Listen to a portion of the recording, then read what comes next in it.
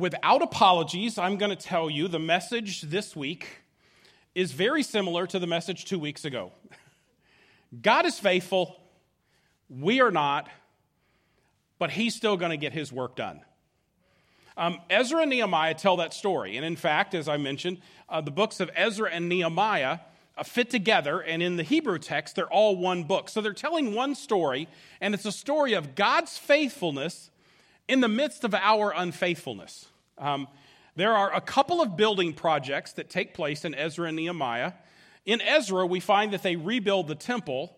What we're going to see today in Nehemiah is that there's going to be another building project to rebuild the walls of the city. But the most important thing in both Ezra and Nehemiah is the rebuilding of the community. And the alignment, the realignment, and then the need to realign again the people's heart with the work of the Lord. As I've mentioned before, there's kind of two sections of history as you move through the Old Testament. There's what's called the Deuteronomistic history. It is told in a little bit more of a critical perspective, because what the authors are doing is they're saying, here's the book of Deuteronomy that you agreed to, but you failed on your side of the covenant, and so you're being disciplined. So it really does have a perspective that is much more clear and almost cause-effect. You're getting what you deserve. Then the stories are going to be told again, which we call the chronicler's history, and that's what we're looking at now.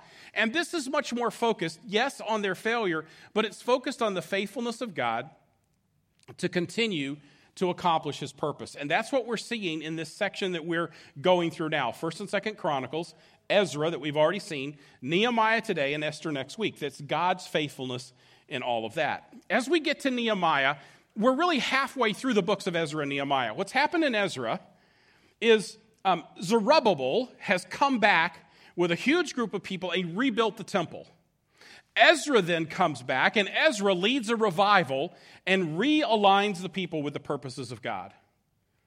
Now in Nehemiah, halfway through this twofold book, in Nehemiah, Nehemiah is going to find out that there's a problem and he wants to fix it. So here's the situation we read in Nehemiah chapter 1.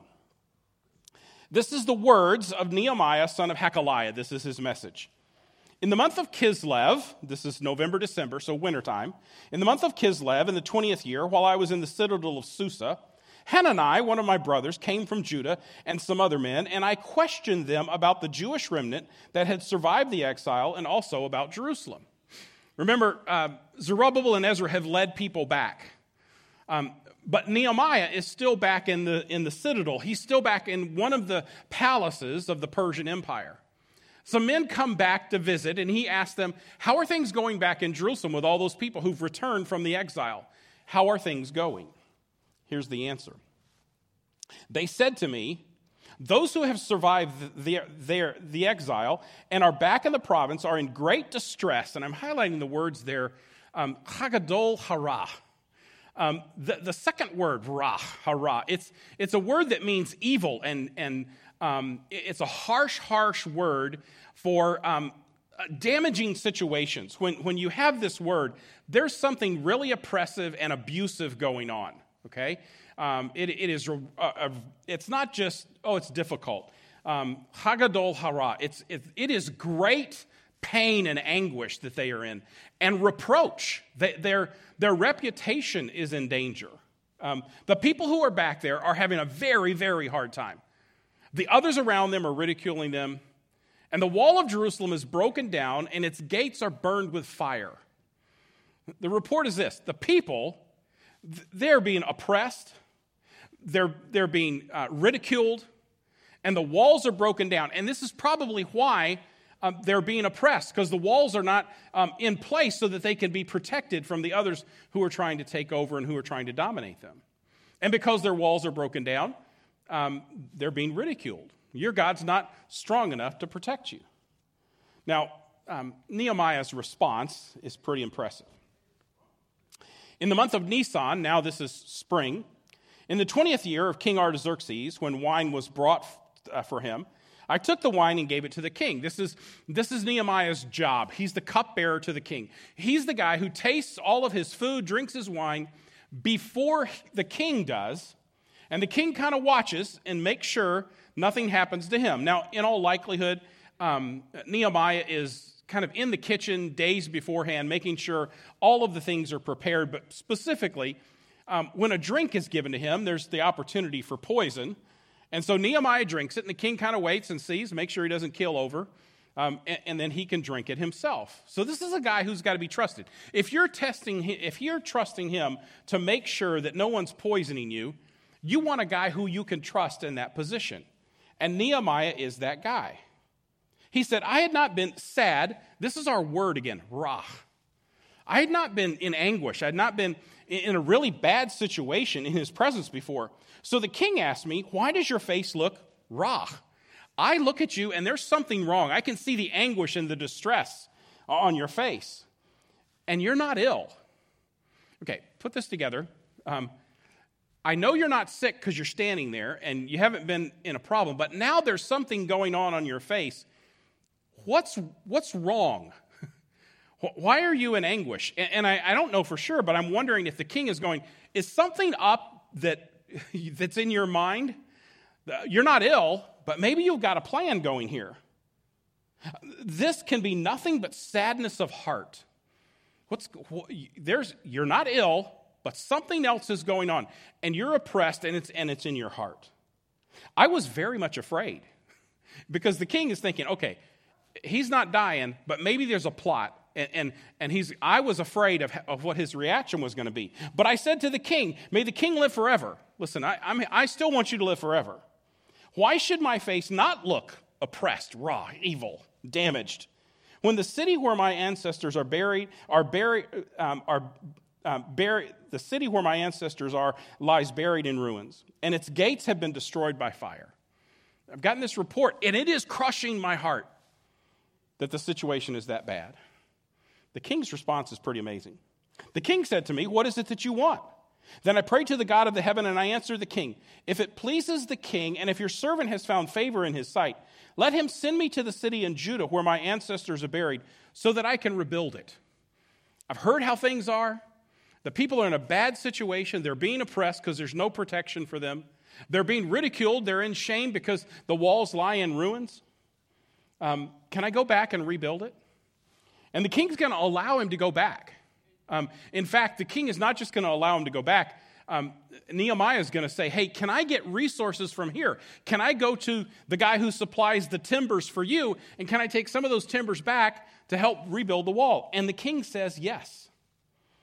And so the rest of the book is going to unfold, and it's going to unfold in two different parts. Nehemiah is going to go back, and this building project is going to be accomplished, and it's going to be accomplished quickly and amazingly, even though there's oppression. The other people around don't want the walls to be built, and even the people get frustrated at some time. But Nehemiah is going to accomplish the rebuilding of the walls. But then the real point of the book and the points of Ezra and Nehemiah is they're going to have to rebuild the community, and they're going to have to do that again and again in this book. So there's really two sections to the book, the rebuilding of the walls and the rebuilding of the community. That unfolds in kind of four movements. There's going to be the return. Nehemiah is going to come back with all of the stuff ready to rebuild. Then he's going to rebuild the walls, lead that project, overcome some opposition, overcome some frustration of the people. And then there's going to be this revival. Ezra's going to lead this major revival, but it's not going to last. Nehemiah is going to have to go back to report to the king after 12 years in Jerusalem. He's going to go back and report to the king. He's gone for about a year, and when he comes back, he's going to see there's all kinds of reforms that have to take place again and again. So this is the unfolding of the book. It's rebuilding the walls and then rebuilding the temple. Just like in Ezra, they rebuilt the temple, and then they had to rebuild the people. Bruce Wilkinson puts the whole thing together this way. Nehemiah, a contemporary of Ezra, and cupbearer to the king in the Persian palace, leads the third and last return to Jerusalem after the Babylonian exile. His concern for the welfare of Jerusalem and its inhabitants prompts him to take bold action. Granted permission to return to his homeland, Nehemiah challenges his countrymen to arise and rebuild the shattered walls of Jerusalem. In spite of opposition from without and abuse from within, the task is completed in only 52 days, a feat which even the enemies of Israel must attribute to God's enabling.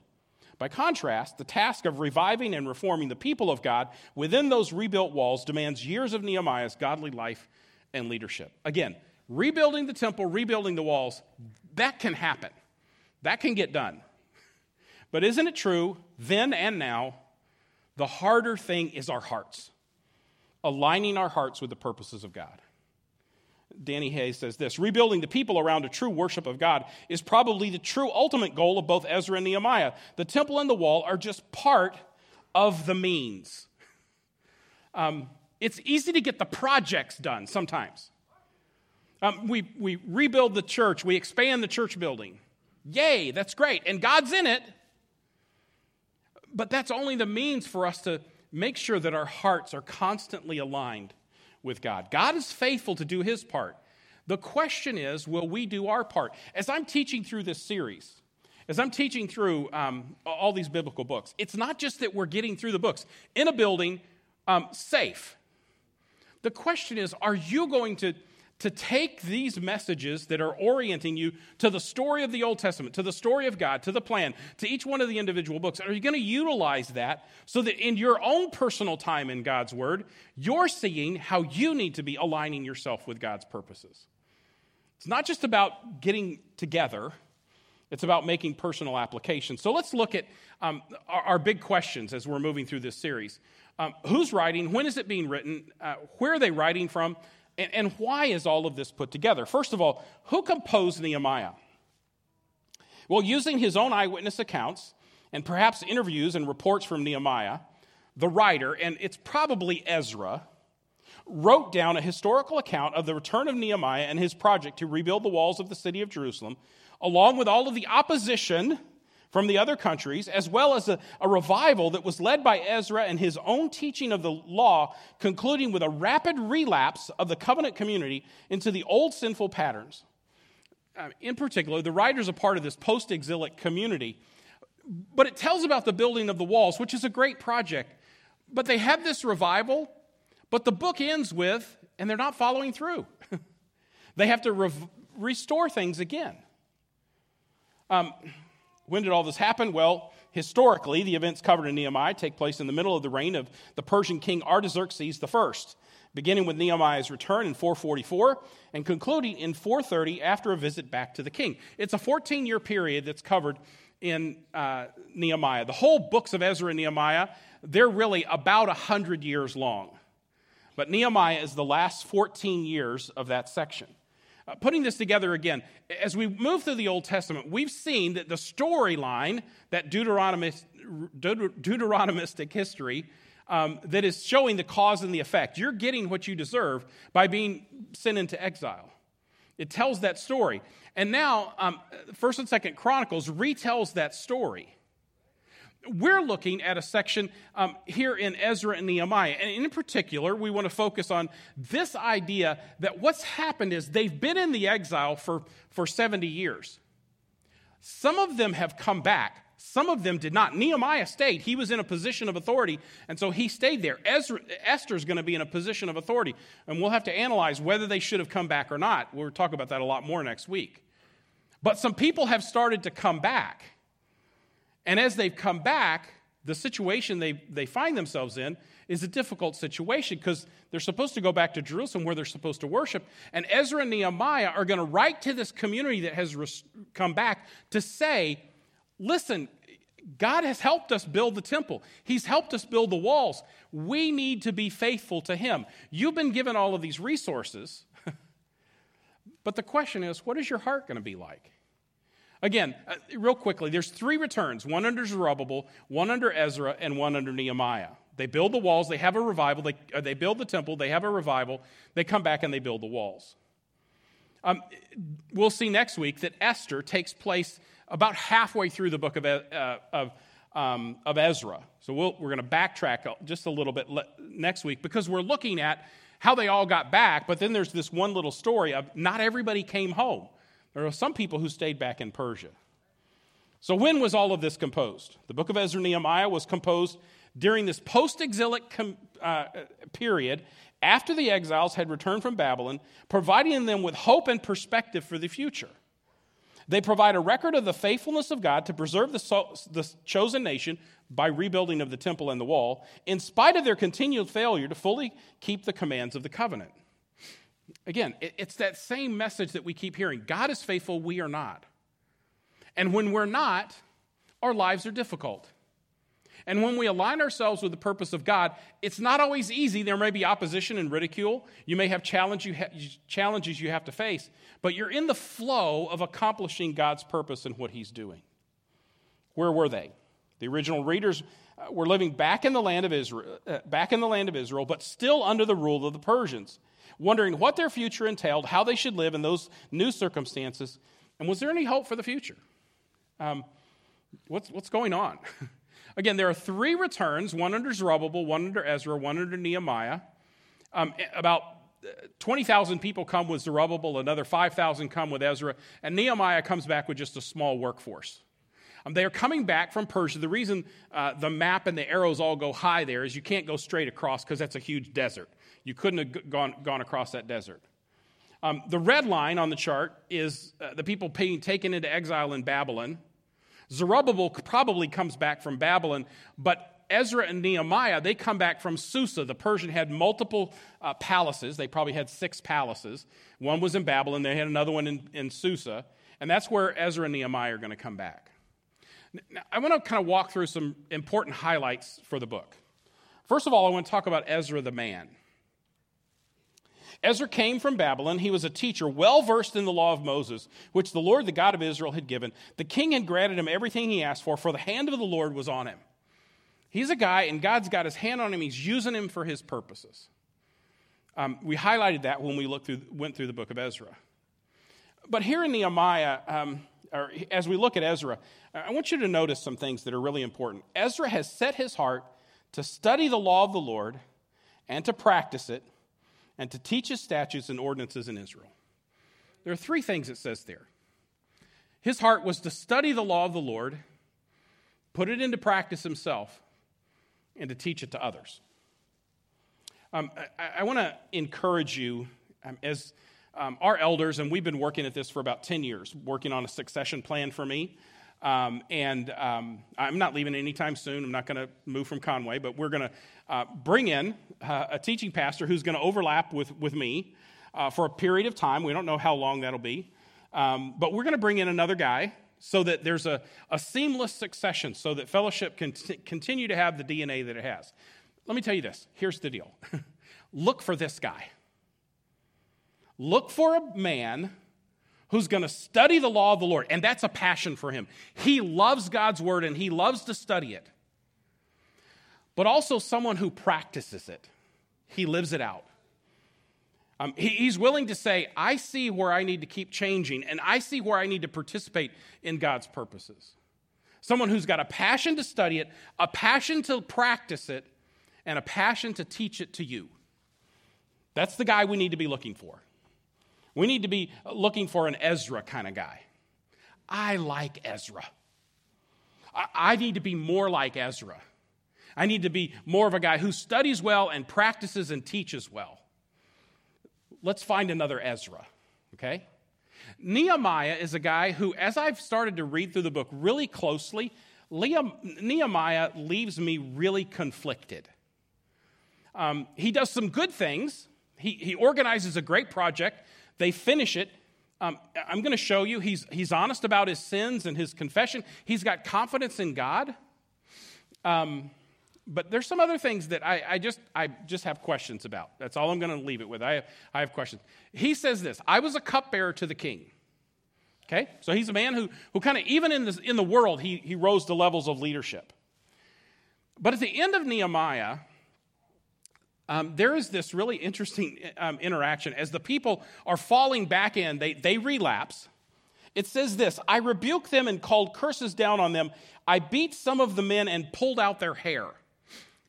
Don't hire that guy, okay? If you're looking for somebody, get an Ezra, not a Nehemiah. But I've got questions. Is that the right response? When people are not cooperating? Beat them, pull out their hair? At one point, he forces them to make a vow. I'm not sure that's quite the right thing. And then I have this other thing. About 5 or 6 times in Nehemiah, you read a phrase something like this. Remember me for this, my God, and do not blot out what I have so faithfully done for the house of my God and its services. I mean, that can be a good statement, but 5 times in the book, just remember what I've done for these people. That's the first one that kind of made me kind of step back. Remember what I've done for these people. Really? After what we're seeing is God's getting it done, and you're saying, remember what I've done? But 5 times he calls them back. I encourage you to read Nehemiah a little more honestly. I've got an article out at the Connection Center that's by Tim Mackey, one of the scholars at the Bible Project. And Tim Mackey goes through and he basically says, Ezra and Nehemiah are not models for leadership. Because you have things like this, but also the really important things that are supposed to happen, aligning the people with the purposes of God, that doesn't happen very well. They have to keep doing it again and again and again. And I know the people are part of that process. But they're able to do the projects, build the temple, build the walls. But that's not the mark of a good leader. The mark of a good leader is the person who can always direct us toward the purposes of God. Always direct us, not just to feel good about our accomplishments, but direct us to fall more in love with Jesus Christ every day. One scholar, David Howard, says this: Nehemiah's self-confidence may also be illustrated by his response to men who married foreign women. He cursed them, beat them, and tore their hair. Ezra's style was more low-key. When he heard similar news, he tore his own hair. He tore out his own hair. There's a real contrast between these two guys. Ezra's teaching, practicing, teaching, and I think during that whole 14-year period, Ezra keeps teaching. Nehemiah comes in, and God, he's going to rally things and get things accomplished, but I'm not sure he's getting the right things accomplished. As I've said before, the books of Ezra and Nehemiah fit together. It starts off with all the people who came back with Zerubbabel, the building of the temple, the return of Ezra, and then a revival that takes place, then the return of Nehemiah, another building project with the walls, and then they go back and they recount all the people who came back with Zerubbabel. There's a chiasm there. And at the middle, the important thing is this purification of the people. If you look at just Nehemiah itself, again, there's 2 parts. There's the rebuilding of the walls. They return, and then they rebuild the walls. And then there's the rebuilding of the community. There's a revival, but it doesn't last. Nehemiah goes back to the capital. He's gone for a year, and when he comes back, nobody's doing anything they said. So the whole book fits together. Rebuilding the walls, that's the project, and rebuilding the community, that's the point. God's faithful with the projects. The question is, will our hearts align? Nehemiah does have confidence. When he is about ready to approach the king, here's his prayer. Lord, the God of heaven, the great and awesome God who keeps his covenant of love with those who love him and keep his commandments, let your ear be attentive and your eyes open to hear the prayer your servant is praying before you day and night for your servants, the people of Israel. God, I know you're faithful. I know you're going to listen. That's his confidence. And then listen to his confession. There are some things I really like about Nehemiah. I confess the sins we Israelites, including myself and my father's family, have committed against you. We have acted very wickedly towards you. We have not obeyed the commands, decrees, laws you gave your servant Moses. You know, isn't it easy just to kind of confess, oh yeah, the church isn't what it's supposed to be. God's people aren't living like they should. Boy, our country is falling apart. The wheels are coming off. But what about us? Do we ever get down to this, I confess my sins, where I'm falling short, where my family, my circle of influence, we're not aligned to the purposes of God. I really like that in Nehemiah. I like his confidence. I like his confession. When he gets back, he's going to overcome a lot of opposition. The opposition starts off with just ridicule. As they start to build the walls, they build it about halfway up. And while they're doing that, this guy named Tobiah, there's a couple of guys who are part of the opposition. But Tobiah the Ammonite, who was at this other guy's side, said, what they are building, even a fox climbing on it would break down the walls of stone. I mean, do you hear what he's saying there? Your puny little project. You think that's going to stand? If a fox jumped up there, it would knock it down. You guys aren't building a great project. And we Ammonites, we're just waiting. All we have to do, we just have to come over and push your wall over. There's no way you're going to succeed. They eventually don't just ridicule them. They eventually say, if you keep building, we're going to attack. And I love this verse. As I was reading through, I really got captivated by chapter 3 and chapter 9. They're great chapters. Read chapter 3 and chapter 9. One guy, Shulem, son of Harosheth, ruler of the half-district of Jerusalem, repaired the next section with the help of his daughters. Folks, there's a role for everybody. When the project is going on, jump in. You know, there's some of you who probably are like, I don't want to teach in that Christian school. You know, it's behind the hotel. That's for softies. Give me a shovel. I want to go to the work project. Come on. We'll take you to Nicaragua. We'll do it with the help of our daughters. There's another section in here. I love it. A wealthy man is put on the wall to kind of help build a section of the wall. He gets frustrated and he goes home. But all of his servants, they stay and they finish that section and another section. I love the story that's going on here. I love this when I came across it in chapter 3. Beyond him, Nehemiah, son of Azbuk, ruler of half-district of Benzor, made repairs up to the point opposite the tombs of David, as far as the artificial pool and the house of the heroes. I like that. Man, here's where David was born. Here's this pool we dug, and then the house of the heroes, you know. This is the Israel Hall of Fame. That's where they were. I came across this phrase, and I started highlighting it in chapter 3 as well. Meremoth, son of Uriah, the son of Hakaz, repaired the next section. Next to him, Meshullam, son of Berechiah, the son of Meshabael, made repairs. And next to him, Zadok, son of Banah, also made repairs. 13 times it says next to him, next to him, next to him. These guys were working together because there's a section, next to him another one, next to them another one, next to them another one. I love that. All of them are working together, hand in hand, next to one another, to get all of these projects done. And the walls got completed. Ridicule, opposition, working together. So the wall was completed on the 25th day of Elul. This is springtime or fall. Winter, spring, now fall, and it's done. The project is done in 52 days. And they recognize that it's God who did it. When all of our enemies heard about this, building the wall in 52 days, all the surrounding nations were afraid and lost their self-confidence because they realized that this work had been done with the help of our God. They finished the project, and it was God who was behind it.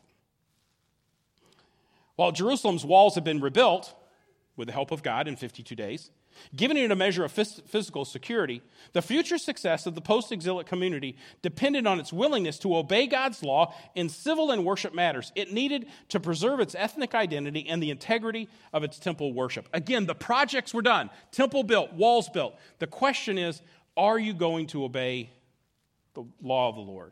And the law of the Lord becomes central.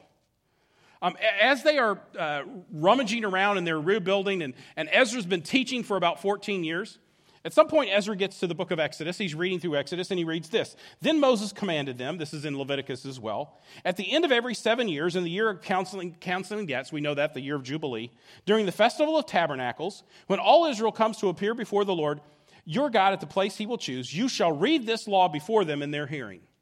3 festivals for the Jews. In the spring, Passover. In the middle of the summer, Pentecost. And then in the fall, there is the festival of booths, or the festival of tabernacles.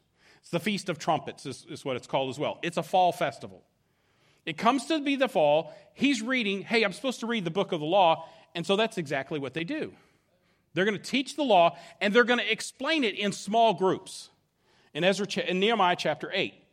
Ezra opened the book. All the people could see him because he was standing above them. And he opened it. The people all stood up. Ezra praised the Lord, the great God, and all the people lifted their hands and responded, Amen, amen. Then they bowed down and worshiped the Lord with their faces to the ground. By the way, he read for about a day and a half, so give me a break. The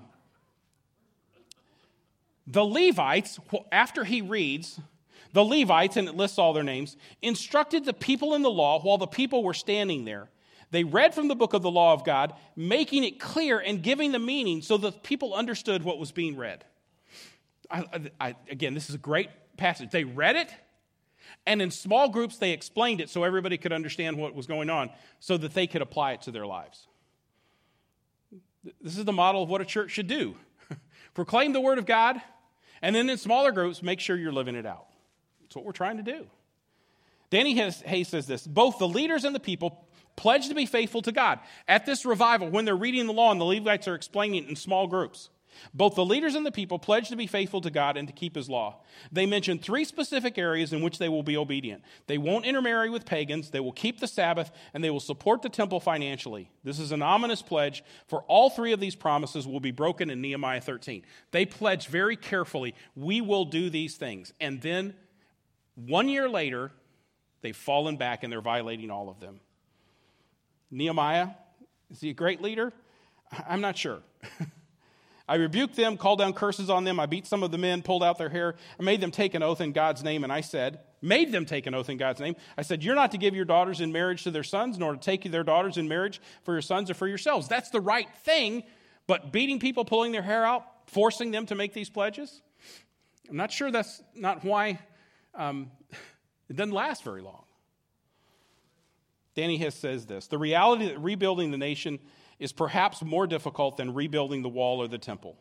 Both Ezra and Nehemiah struggle with this, rebuilding the nation, the community, their hearts.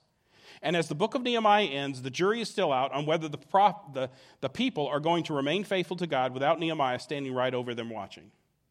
This is the end of the historical section. In Esther, we're going to take a step back chronologically. If you'll remember, Haggai and Zechariah, they prophesy during the time of Zerubbabel when they're building the temple. There's only one prophet left, Malachi. And you know what Malachi's message is? You guys have hearts of stone. You're just going through the motions.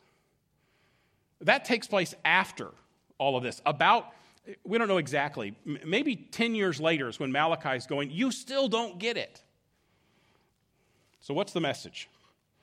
The authors, likely Nehemiah and Ezra, recorded the 3rd return under Nehemiah to rebuild the walls of Jerusalem so that the law could be kept in safety, stressing the faithfulness of God to his people, even though they had been unfaithful throughout their history. By the way, that's chapter 9. In your home churches, I'm asking you to read all of chapter 9. It's a long chapter, but Nehemiah chapter 9 is the history of the Old Testament, the history of the nation of Israel in one chapter. If you want to know, okay, what happened? It's Nehemiah chapter 9, because that's what they do. They read the law and they say, look, God's been faithful and we have not been.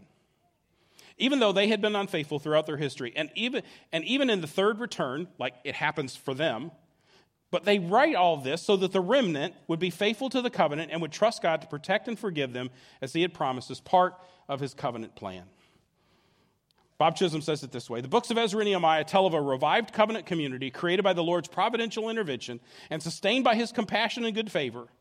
The Lord moved the mighty Persian rulers to support the efforts of the returning exiles, and he protected his people from the hostile enemies. God's doing his part. Will the people do their part? Will their hearts be realigned? So what? We've got a historical story. The Old Testament narrative comes to an end.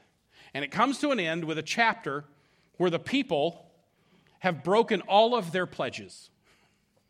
There's a message here for us, folks. Our hearts are constantly needing to be realigned. God will be faithful to do his part. We need to be faithful to do ours. So where does all this fit? It's a continuation of the story of God's faithfulness during his people's failure. That's what we keep seeing again and again. It's a narrative that acknowledges the reality of opposition to God's work and plan for our lives. It's not always going to be easy. You may be ridiculed. There may be opposition. There may be threats if you continue to walk with the Lord. It's an example of the central place of timely confession and acknowledgement of sin. Nehemiah does it personally. The people do it regularly. And it's a cautionary tale about supposed good leaders and the limits of the best ones. Folks, our eyes are not to be put on these leaders. That's the problem. If we make Ezra and Nehemiah the model, then we miss the fact that it's all pointing to Christ. Tim Mackey says it this way, and this is the purpose of Ezra and Nehemiah and the overarching story of the Bible. The story shows that the return of many Israelites to Jerusalem was only one step toward the fulfillment of the prophetic hope of the new covenant and the kingdom of God. The full realization of that hope came only when God himself entered personally into Israel's story in the person of their Messiah and King. Through Jesus' life, death, and resurrection, through the gift of the Spirit, the story took a quantum leap forward. You'll get to that part of the biblical story soon enough. It's months down the road, but we're going to get there. My point here is all of this is pointing that way. So what should we believe? Here's the things I think we need to believe out of this. If God is in it, it's going to happen. If God wills for the walls to be built, it's going to be built, even maybe in 52 days. in spite of opposition, and maybe sometimes with the help of some unexpected kings like Artaxerxes. Prayer is a priority in the middle of all of this going on. Confession, real heartfelt confession, is normal in the Christian life. It's not a once and done thing. And our only hope is Jesus, not a building or a wall, or even good or not so good leaders. Our only hope is in Jesus Christ. Not a building, not a wall, not leaders. Our hope is in Jesus Christ. So how should we behave? Pray more. Confess often and deeply. And trust God in the midst of opposition from within and without. Some next steps as we bring this to an end. Remember that even if God is in your calling or task, it may not be easy or simple. Even if God's calling you to it, that doesn't mean it's always going to be easy or simple. There may be opposition, there may be ridicule. Trust God, work hard, then trust God some more. That's how you have to live your life. I'm going to trust God for this. He's going to provide. Then you got to work hard. And then you have to trust Him again. And keep your eyes on Jesus, not your safety, walls, or your church, a temple, or even church leaders. Ezra, Nehemiah, me, the staff, the elders, don't put your eyes on us. Don't put your eyes on the new guy who's coming in. Don't put your eyes on your favorite TV preacher or your favorite podcast guy. Keep your eyes on Jesus Christ. God will be faithful. We're not. We need to admit it, confess it. And then we need to align ourselves with His purposes again and again and again. Father, thank you for the relentless pursuit of us, your relentless grace and faithfulness. Father, unfortunately, we are relentlessly pursuing our own agendas. Help us to admit it, confess it, turn from it, and pursue you with all of our heart. That we would be involved in the projects that you want us to be involved in, but most importantly, that we would be regularly aligning our hearts with how you want us to live in our families, in our neighborhoods, in our jobs, in our church. May our hearts be yours. We pray that in Christ's name. Amen.